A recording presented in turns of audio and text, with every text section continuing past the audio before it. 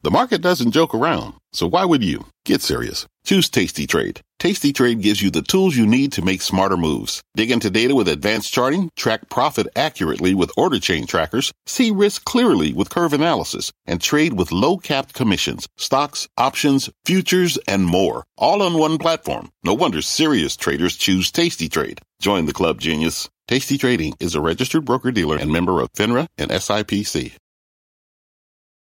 I'm Brian Sullivan, and you're listening to CNBC's Worldwide Exchange. Our show airs live weekdays at 5 a.m. Eastern. Listen in.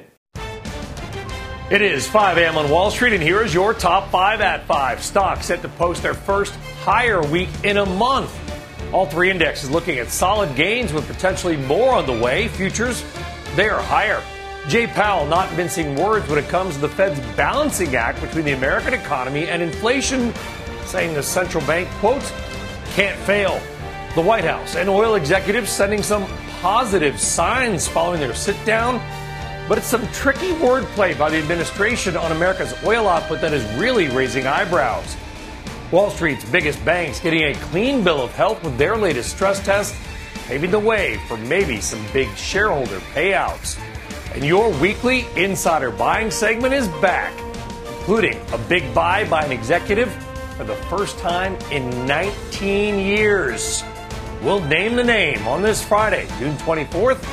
This is Worldwide Exchange. Well, good morning, good afternoon, or good evening, and welcome from wherever in the world that you may be watching. Happy Friday. I'm Brian Sullivan. Good to have you with us. Let's kick off the hour with a check on the markets and your money. And we are seeing more green on the screen in what has been a pretty solid week for stocks. Dow futures up 187. NASDAQ futures up the most on a percentage basis. They're up 108 points as well. And as we noted, but a pretty good week for stocks. First time in a long time. And all three major indexes are higher, between 2.5% and 4% so far this week. And this would be, unless something crazy happens today, the first positive week for all the major indexes in 4 weeks. Basically been dropping for a month. So this would be a nice, at least 1 week reversal.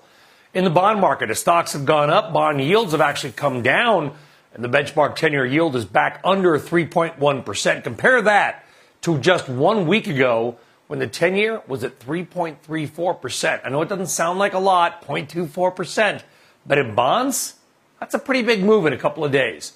Crude also on the move, and it's moving down. Crude oil up a couple cents today, but it is down overall. It's at 104 and change right now. It's been weakening lately with the lowest close yesterday since May 10th.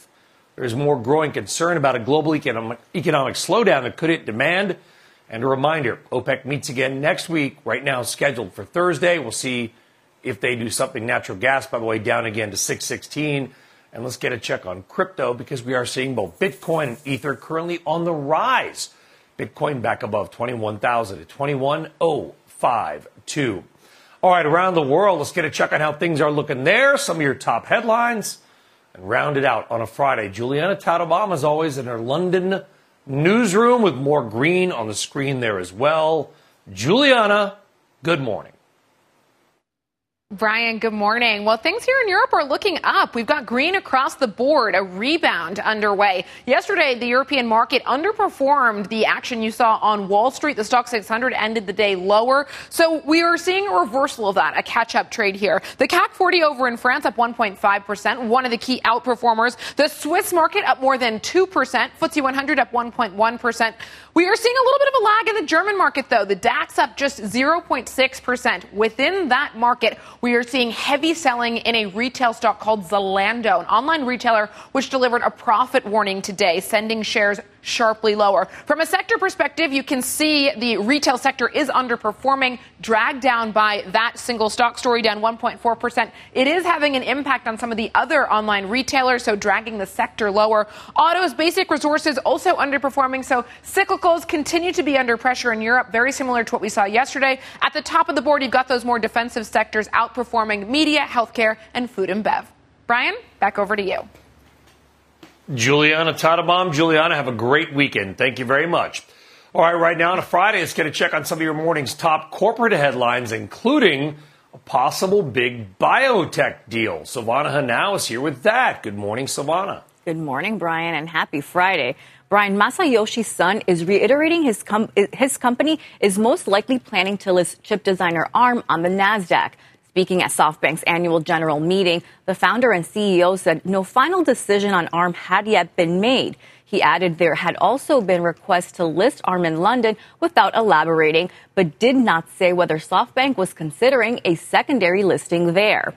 Merck is reportedly moving forward with a possible deal for Seagen. According to the Wall Street Journal, talks between the two companies have picked up recently, and the pair are set to meet in the coming days. The Journal, which first reported the potential deal last week, says it's unclear if Merck has submitted a formal offer for the cancer-focused biotech company. It adds other companies have been looking at Seagen as well. And McDonald's is making changes to how it awards franchises in the hopes of attracting more diverse candidates. In a message from McDonald's U.S. president to franchisees seen by CNBC, the fast food giant will evaluate every potential new operator equally starting next year. In the past, spouses and children of current franchisees have been given preferential treatment. McDonald's will also separate the process through which it renews franchisees' 20-year agreements from the assessment of whether the franchisee can operate additional restaurants. The company declined to comment to CNBC on the apparent changes, Brian.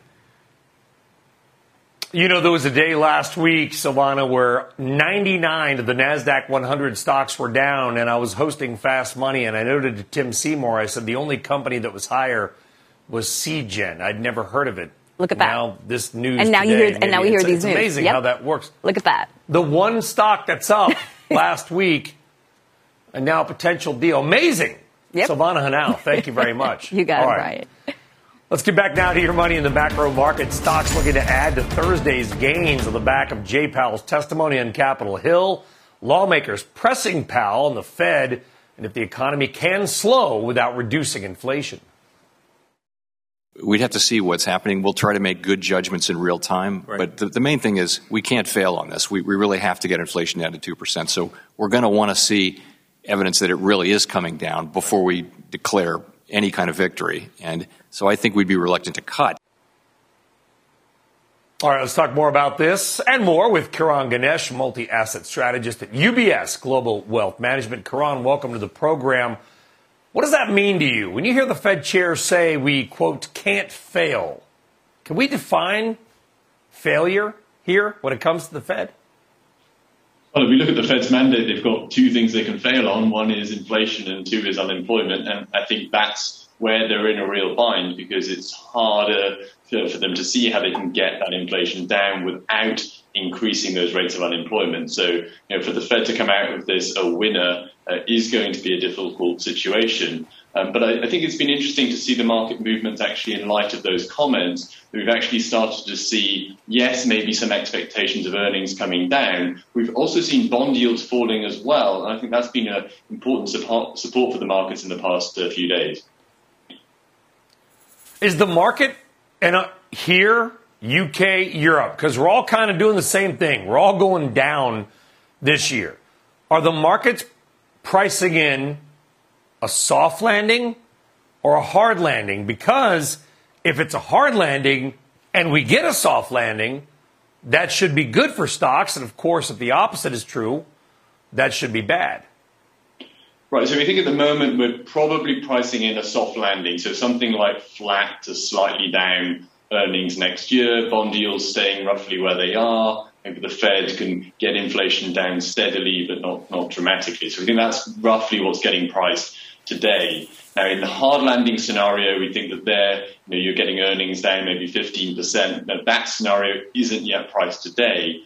But as I said earlier, when bond yields start to fall as well, that's probably when we start to see a floor coming into the market because for every percent you start dropping earnings, you start dropping your bond yields by a few basis points, and that starts to create support. So we'd say about 10% downside to that hard landing scenario. Today we're pricing in this sort of softish scenario of flattish earnings for next year.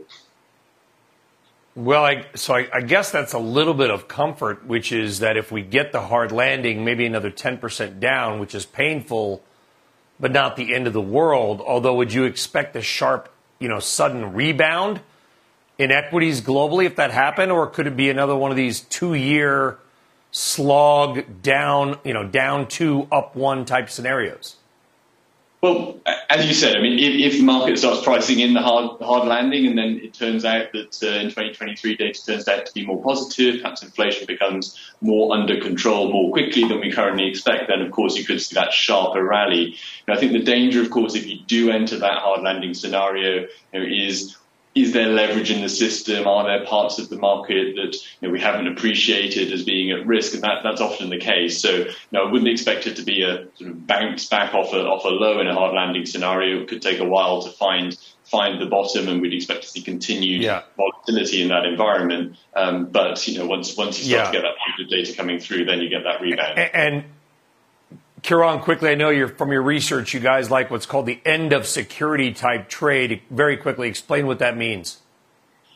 Well, we've had Russia's invasion of the Ukraine, and almost regardless of what happens there, whether we get a continuation or a ceasefire, I think it really has focused the minds of governments, of businesses, of individuals, the paramount importance of security and stability. Perhaps in the past, efficiency and prices has taken precedence, but security and stability being really key. What do we mean by that? Well, things like energy security, agricultural yield enhancement, investment in new food technologies, cyber security, all of these areas are going to be very much in focus over the coming years, regardless of what happens in Russia and Ukraine, because of what's happened and the refocusing that's led to in the mindset of businesses and government. Sadly, a new world and maybe a new cold or cold-ish war. Kieran Ganesh of UBS Global Wealth Management. Kieran, thank you for coming on. Have a great day and a good weekend. Thank you. All right, we have got so much to do on this busy Friday, including what is happening in Europe. Again, that could be very bad for the global economy. It is your morning RBI, and it's ahead. And because of the sanctions, do you think that Russian oil is off the global market? Well, you better think again. We've got some startling new stats you have got to hear. And your big money movers, or at least big money mover, is one stock on the move. There's your mystery chart. It's higher right now, and maybe some good news for the American and global economy. You grab a cup of coffee. Happy Friday morning. We're back after this short break.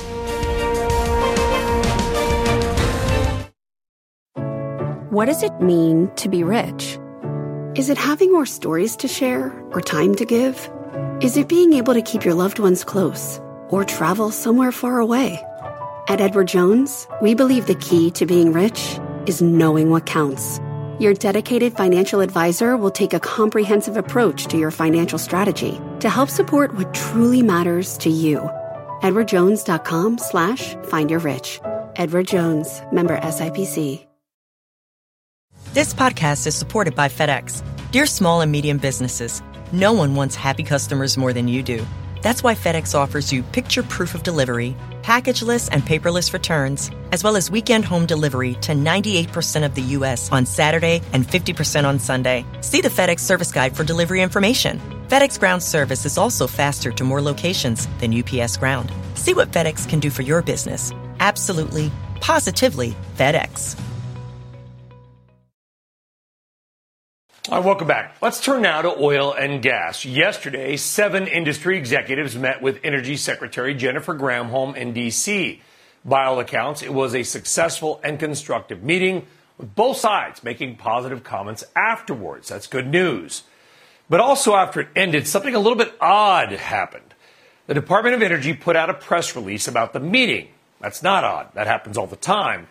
But in part of the release, the Energy Department wrote this, quote, at a time when the U.S. is achieving record oil production under the Biden administration, and then went on to reference the SPR release and global cooperation. Now, at first read, it seemed like the administration was saying that American oil production is at a record high. It is, of course, it is not. Yes, we are on the rise, but daily oil production is still more than 1 million barrels per day lower than a couple of years ago. We were nearly at 13 million barrels per day for a number of months just before the pandemic. In fact, we averaged more than 12 million barrels per day for 11 months.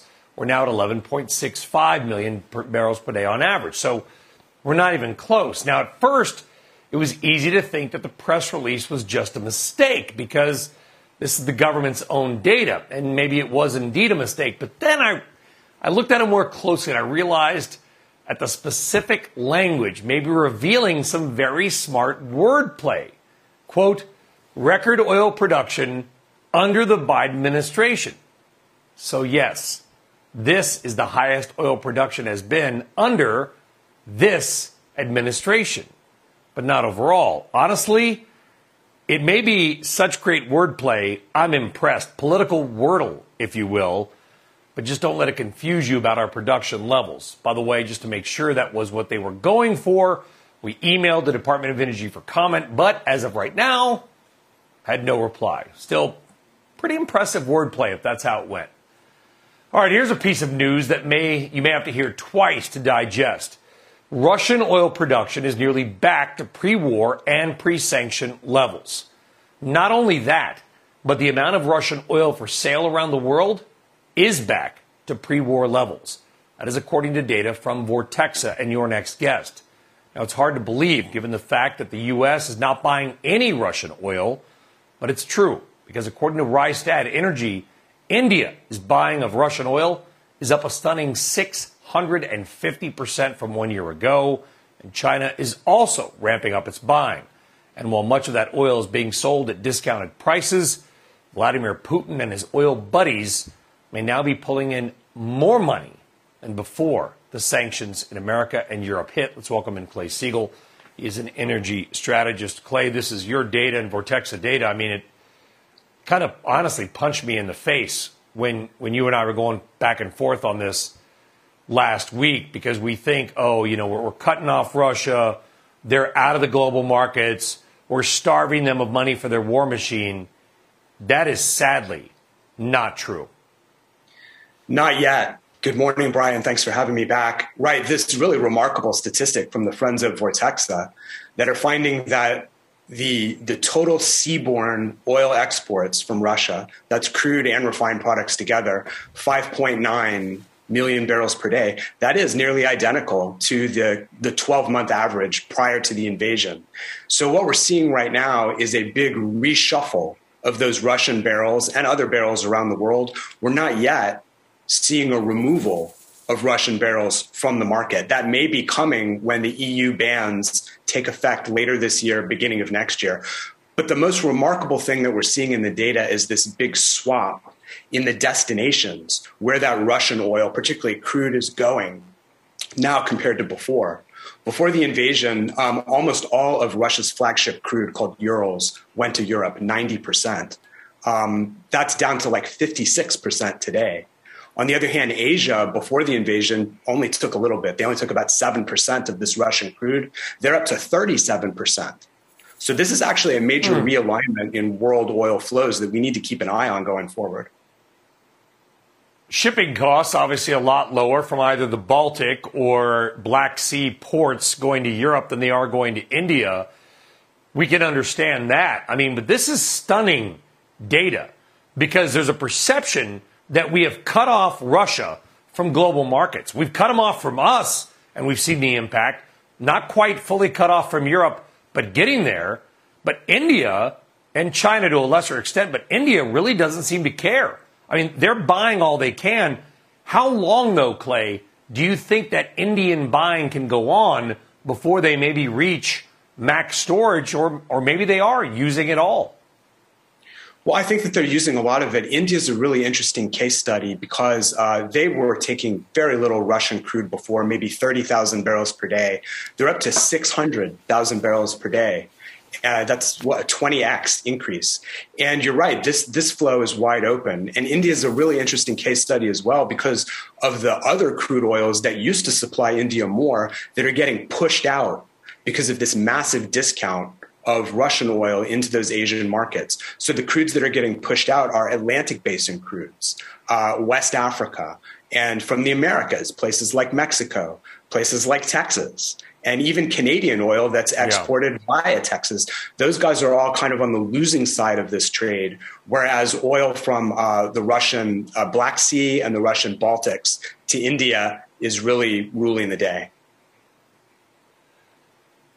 So we may have inadvertently, not we, but sort of global sanctions from the West may have inadvertently created a big new market and maybe a big new geopolitical friend for Russia in India. Because when you're tied by fossil fuels, those become important and often long-standing relationships. Well, that's right. And here's the real thing to keep our eye on. As these EU import bans of Russian oil loom toward the end of this year, beginning of next year, keep your eye on how much of that Russian oil begins to go distressed and unbought. That's the key. If the amount that remains unbought is small, I think Putin benefits because he'll still have the war chest, the oil revenues in order to prosecute the war. If the amount is large of Russian oil going unbought, he won't have all those oil revenues. You could even see a split oil market. You could see a bifurcation between Russian, which would be in maybe a massive overhang condition, and the rest of the world where the oil is still on the market. It could be a lot tighter. That raises the prospect of shortages in places like Europe. Is it quickly, Clay? Is it possible? I know they're selling oil at a discount. We don't know the exact prices. Is it possible, though, Russia's taking in nearly as much, or even more money now than it was a year ago? On average, it is possible. And the real inflection point will be once those bans take effect. That's really going to tell us the strength of Putin's war chest. Here's the thing, though. There's really difficult trade-offs that are coming later this year that I think you're alluding to, because the policies that are most successful in restraining those revenues and restraining Putin are also the ones that have the prospect of a hard economic landing over here. We have to work out these hard trade-offs. Yeah, and these are truly stunning stats. We'll see what happens in January with the EU sanctions, but for now, nothing much has changed for Russia. In fact, OPEC saying, and Russia saying, Clay, that Russia could get back to pre-war production levels as early as next month. I mean, kind of disgusting and stunning, but we appreciate you coming on. Clay Siegel. Thank you, Clay. Appreciate it. Thank you. Think about that, folks. Wow. All right, on deck. Get ready, because there is a big market shuffle on the way. We'll tell you about some of the changes that are on tap and what it might mean for some already shaky trading taking place. We are back in a moment.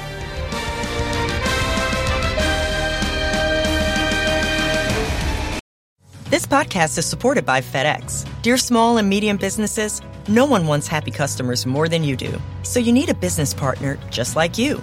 Like FedEx, who understands your passion for serving your customers because they have the same commitment towards you. That's why FedEx offers you picture proof of delivery, packageless and paperless returns, as well as weekend home delivery to 98% of the U.S. on Saturday and 50% on Sunday. See the FedEx service guide for delivery information. What's more, FedEx Ground is faster to more locations than UPS Ground. Trust FedEx for timely deliveries. See what FedEx can do for your business.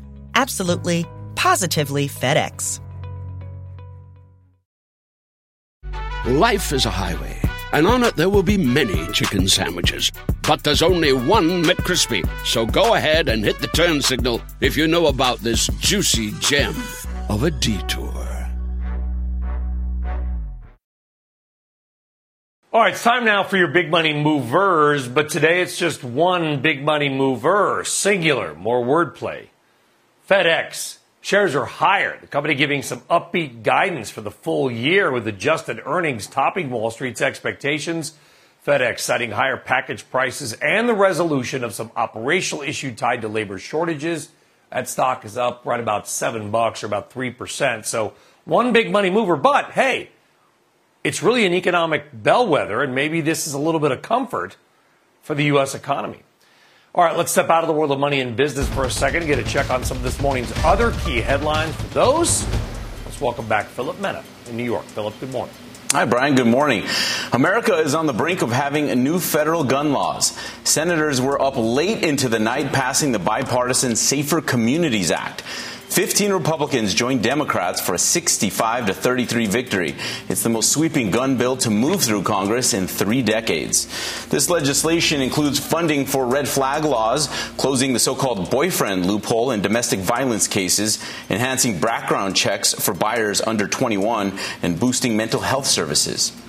Meanwhile, the fate of abortion rights is hanging on by a thread. Supreme Court justices are expected to hand down more opinions today. The most anticipated is whether they will undo 50 years of a woman's right to an abortion by overturning Roe. If that happens, trigger laws in these 13 states in red will severely limit abortion access overnight. It could also mean that these states in green, which protect abortion access, could see an influx of women crossing state lines for care. Well, just a week removed from the Warriors winning the NBA title, it was time for the league to reload with some bright new stars at the NBA draft.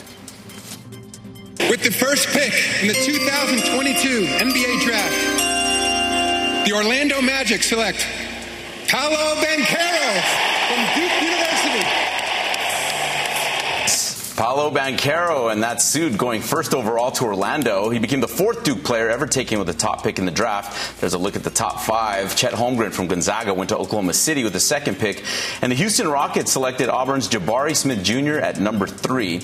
Pac-12 Player of the Year Benedict Mathurin was taken number 6 by the Pacers. And Baylor's Jeremy Sohan will head down the I-35 going from Waco to San Antonio. He was drafted by the Spurs at 9. So a lot of new talent heading into the NBA next season. Brian, back to you. But you're a Texan, but you're a Rockets guy. We talked about this. Are you a Rockets guy or a Spurs guy? Rockets. So we have Jalen Green now nice. and Jabari Smith to look forward to. Moving on from the James Harden era. Pretty nicely. It's rebuilding. We know the owner of the Rockets. We've been to a couple of Rockets games. We like that you're a Rockets guy. In fact, by the way, Mr. Fertitta. His birthday is tomorrow. Yeah, well, he is. Yeah, his birthday's tomorrow, by the way. Wish him a happy birthday. Happy birthday. I don't know why I didn't know that. Yeah, there you go. Thank you very much, and have a great weekend. Thanks very much, Philip. All right, still ahead. Betting on big tech in a tough year. Jefferies' Jared Weisfeld lays out the names that are high on his radar right now, including a high-profile stock that they took off their favorites list. And a general reminder, if you haven't already, follow the podcast. It's called Ingeniously Worldwide Exchange. I think it's got a pretty high rating. No thanks to the host. Dow futures up nearly 200, NASDAQ up 1%. We're back right after this.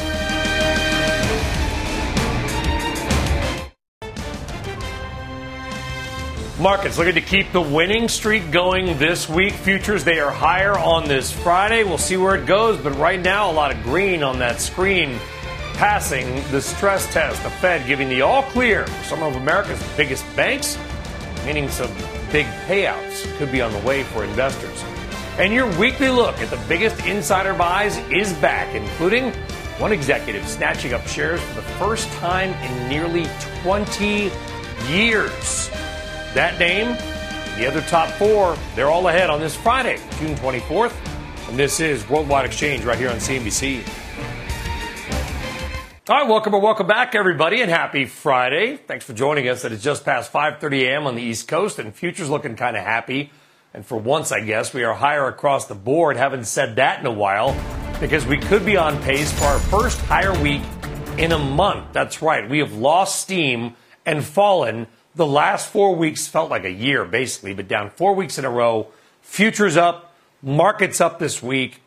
Sign of a longer-term bottom or just kind of that bear market bounce we have referenced? We'll have to wait and see. But right now, Dow futures up 202, NASDAQ futures up higher on a percentage basis. But do take note of this. It could be one of the heavier trading days of the year because FTSE Russell is wrapping up the rebalancing of its indexes. It happens once a year right around this time where they basically kick some stocks out and bring others in. Now, why does that matter? Well, the indexes that they reference are, of course, tracked and bought by numerous funds with trillions of dollars tied to their performance. So you get a stock that goes into some bigger indexes, well, it's got to get bought. You get kicked out, it gets sold, and it can really move stocks around. Now, among stocks that are on the move, former investor darling Facebook/Meta, Netflix, and PayPal. All three will jump into the Russell 1000 Value Index, and their weights in the Russell 1000 Growth Index will be reduced because their valuations have come down as their prices come down, so now they're value stocks, so maybe good for value, bad for growth.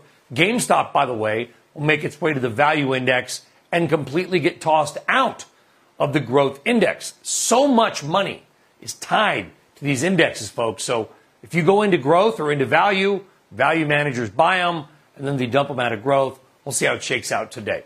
All right, let's get another check on some key Friday headlines. Silvana now is back with those. All right, what's going on now, Silvana? All right, Brian, well, as you mentioned earlier, this country's biggest banks passing the Federal Reserve's annual test of their ability to withstand market and economic downturns. The Fed saying more than 30 firms, including J.P. Morgan, Morgan Stanley, and Goldman Sachs, have all enough capital to handle a combo of surging unemployment, collapsing real estate prices, and a dramatic drop in stocks. With the test results, banks are now in the clear to announce dividends and stock buybacks starting Monday. Shares of Zendesk are surging ahead of the open on reports it's close to a buyout deal with a group of private equity firms. That agreement could apparently be announced in the coming days. The software vendor, which has been under pressure from investor Jana Partners, said earlier this month it would continue as an independent public company after completing a review of its business. And another major crypto hack taking place. Harmony announcing the breach of its Horizon bridge, which lets people swap coins between blockchains. Horizon says it's working with authorities and forensic specialists to find those behind the hack and retrieve the stolen funds. Brian, this marks the third major bridge breach this year. Just doesn't end, and it's really holding crypto back in many ways. Yep. If people don't feel safe with their money, they're not going to buy it. They're not going to invest. Not going to hold it. Silvana Henao, thank you very much. Got to get those cyber issues under control. Absolutely. All right. It is Friday, which not, of course, only makes it a great day overall because sleep. But it's also great because it's that time when we bring you your weekly exclusive insider buying segment, where we highlight the top 5 stocks being bought the most by their C-suite level executives with their own money.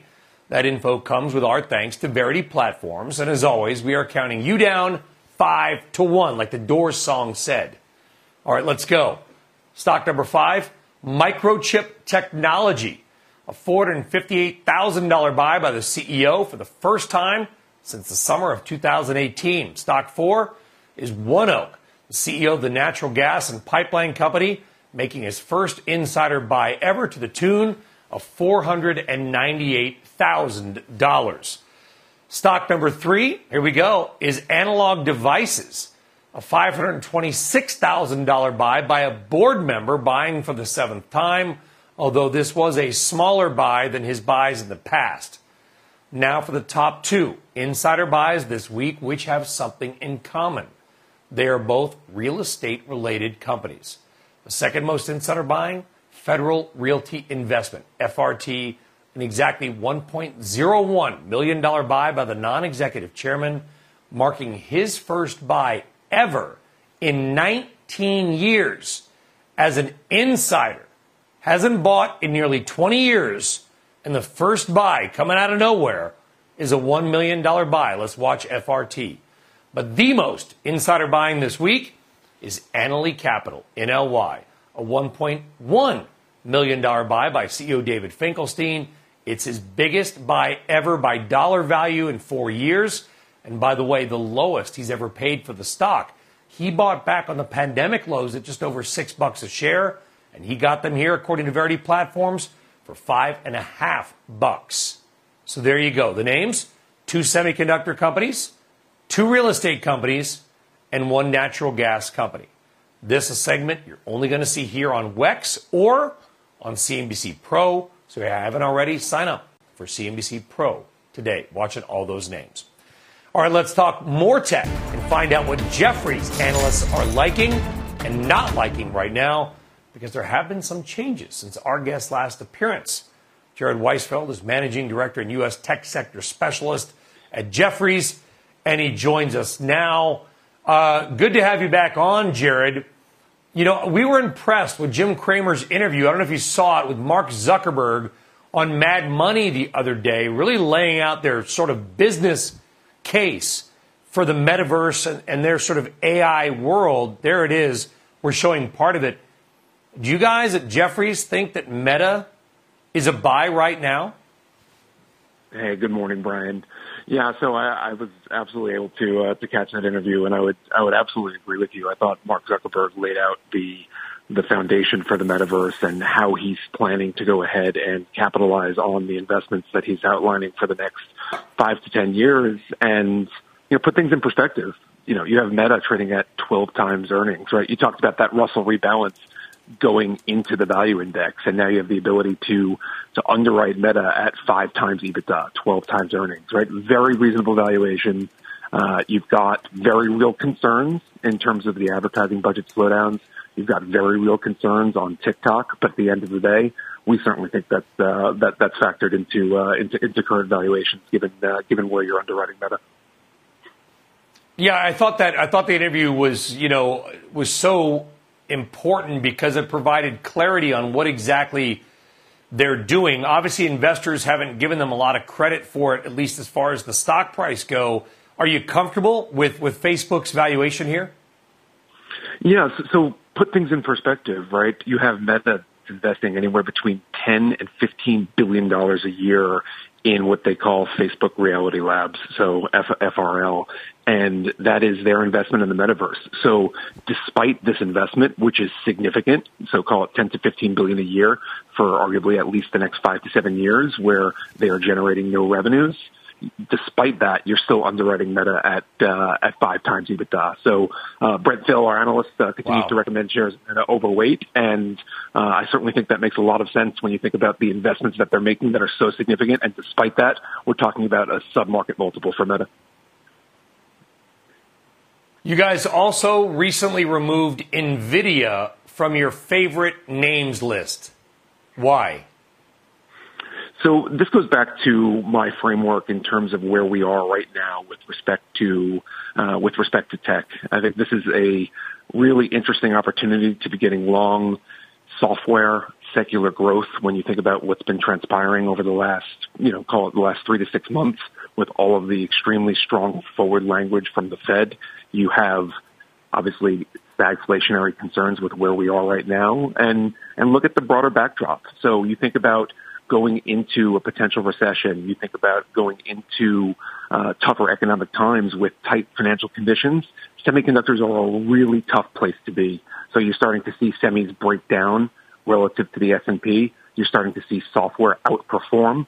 It just makes it a very difficult environment when someone like an NVIDIA is levered so significantly to the cycle, and we're really worried about a weakening consumer, and they derive such a significant percentage of their revenues attributable to PCs and flowing graphics cards. So it's a really difficult backdrop for semis, and NVIDIA trades at a very aggressive valuation from my standpoint. Okay. Good stuff there. I know you guys also still like some of the big cap tech, Microsoft and Oracle. Jared, we'll get you back on again very soon to talk more about that. Jared Weisfeld of Jefferies, and by the way, your boss, a guy whose name rhymes with Fandler, texted me the last time you were on and said that you were looking good. So thanks for joining us, Jared. Appreciate it. All right, on deck, your morning RBI and some scary new stats around Europe's energy crisis and why it could literally cost lives. All right, a big lineup next week from the CNBC and Aspen Ideas Festival, which NBC Universal News Group is the partner of Media for. We're going to hear from CEOs of Google, Intel, IBM, Pepsi, Wells Fargo, and more. It's a big week. Be sure to tune in to CNBC to catch all these sit-downs. The Aspen Ideas Festival. Play some John Denver, Starwood, and Aspen.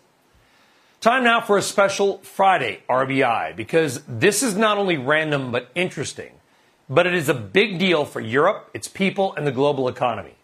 Natural gas prices on the spot market are surging once again because of reduced flows from Russia, primarily into Germany. Yes, Putin's natural gas is still flowing into Europe, just less of it.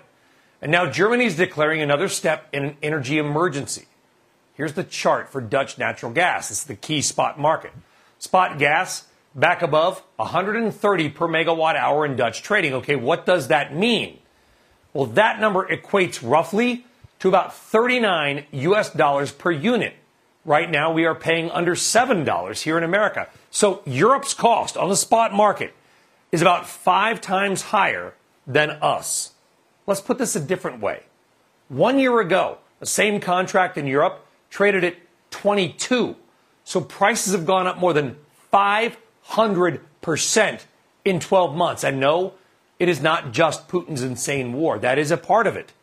But you can clearly see that prices were about this high going all the way back in September, that second bump or first bump on your screen on the right.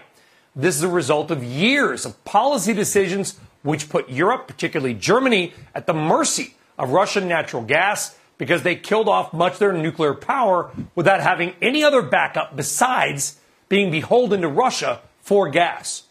So Germany now is starting to buy U.S. liquefied natural gas, but that's going to take years to ramp up. So this is in Europe. What about right here in America? Well, even though our costs are lower, much lower in many cases, they are still taking a real-world toll. Consider the news we brought you yesterday. Century Aluminum in Kentucky idling a big plant, laying off over 600 people. Their power costs went up 50% in the first quarter from last year. Aluminum takes a lot of power to make. So if we're shutting down plants here in America and paying $6.50 for gas, what do you think is going to happen in Germany and other parts of Europe where their cost of gas is at $35 or $40? It seems impossible not to think that major industrial slowdowns or shutdowns aren't going to happen because they can't sell their products for more than the cost of production. No wonder giant hedge fund Bridgewater Associates is a massive short bet against European stocks right now.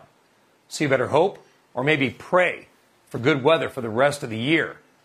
There and here. Random but scary. All right, on deck. Stocks are going to keep this overall win streak rolling this week. Hey, it's 1 week, but we'll take it. CIC Wealth's Malcolm Etheridge is here to lay out the stocks he likes right now.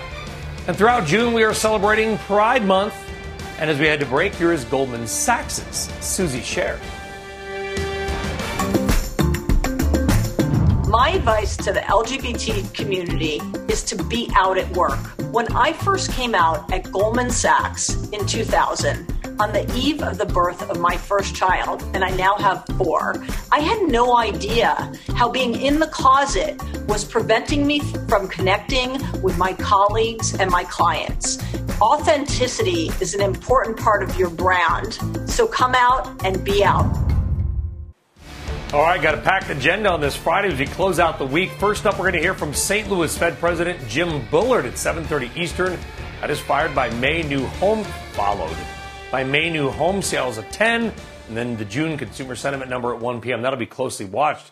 And by the way, this afternoon, get more Fed speaks. San Francisco President Mary Daly at 4 p.m. Also, you got earnings out of CarMax and Carnival. See if the used car market is remaining hot. All right, the major averages look to kick off their first positive week in a month. But despite any gains this week, it is still rough. Stocks on track for their worst first half to a year since 1962. Ugh. So what are financial advisors telling their no doubt nervous clients, especially with those with less than optimal investment time horizons? Joining us now is CIC Wealth Management Executive Vice President Malcolm Etheridge. Malcolm, good to have you on. What are you telling your clients? Your phone's probably ringing or texting or buzzing all night. Well, I mean, one of the big things we're telling clients that this is what a normal market looks like, right? Like interest rates are a non-zero number. That's normal. Inflation is above 2%. That's normal. And companies are actually giving realistic guidance and not, these pie-in-the-sky growth numbers that we were hearing for the last couple of years at least. So we're basically telling clients that this is a reset to what a normal market is supposed to look like. Yeah, it's really good advice, I think, because we've been through this sort of minus the pandemic March, April meltdown, which was fast, scary, painful, but then rebounded. We haven't had this kind of market since the financial crisis. I mean, this is a new thing, I would imagine, for a lot of investors who've not been around for 25, 30 years. Yeah. So, at a time we're encouraging investors to not only look for companies with positive revenues, but also profits. We're looking at a name like an Iron Mountain as a great candidate, right? The company is never going to blow the doors off from a growth perspective, but they're returning close to 5% to shareholders in the form of dividends while also holding up pretty well, in this this bear market. I think they're down something like 6-7%, compared to the S&P and the Dow year to date. So there's nothing exciting about being in the records management business. But Iron Mountain recently gave guidance that they're constantly migrating their physical record storage clients over to the cloud, which really means that, going digital tells us that they're probably going to have that cash flow consistently over the next few years and continue to be a good dividend grower and a stalwart for clients who are looking for some safety in this crazy market. By the way, Iron Mountain, Michigan, unrelated, there's a ski jump there and a great sports bar called Greenleafs. You should check it out. Underrated town in the Upper Peninsula. All right, outside of that, Malcolm Etheridge, Abbott Labs, ABT, hasn't got a lot of attention lately. Why do you like Abbott? Yes, similar situation. Near term, Abbott's going to continue to sell COVID tests to governments around the world, but their diversified set of healthcare products and also their strong balance sheet and also their consistent dividend growth are just recipes for outperformance in this inflationary climate, right? Where everybody's looking for safety. Everybody's looking for companies who have a strong track record of paying back dividends and returning capital to shareholders, or they should be at least. And so Abbott looks like another company that, as healthcare products continue to be the focus of folks who are looking for growth, Abbott kind of will lead the way on that. As soon as they get past this current route they're in as far as the baby formula shortage, they've already started to ramp back up production. Yeah. They've already started to stock shelves back. So I suspect come Q2 earnings time, we'll hear Abbott tell a different story than they were before. And that's where we expect them to start recovering some of what they gave back so far this year. All right, and don't have time to get to your third pick, which is an Albuquerque, New Mexico, originally based startup, which has now done pretty well. It's called Microsoft. By the way, a little random but interesting trivia. Founded in Albuquerque, New Mexico. Malcolm Etheridge, CIC Wealth Management. Malcolm, great advice. Nice picks. Have a great weekend. Thanks for getting up early. We'll see you soon. Thank you very much. All right, see you later. All right, folks, that does it for us here on Worldwide Exchange. But guess what? We're going to be back on Monday. We got a big week all next week. Markets could round it out, actually higher for this week. I think I speak for everybody on the WEX team when I say, you're welcome, America. Squawk Box is next. Have a great weekend. You've been listening to CNBC's Worldwide Exchange. You can always catch us live weekdays at 5 a.m. Eastern, only on CNBC. This podcast is supported by FedEx. Dear small and medium businesses, no one wants happy customers more than you do. So you need a business partner just like you. Like FedEx, who understands your passion for serving your customers because they have the same commitment towards you. That's why FedEx offers you picture proof of delivery, packageless and paperless returns, as well as weekend home delivery to 98% of the U.S. on Saturday and 50% on Sunday. See the FedEx service guide for delivery information. What's more, FedEx Ground is faster to more locations than UPS Ground. Trust FedEx for timely deliveries. See what FedEx can do for your business. Absolutely, positively FedEx.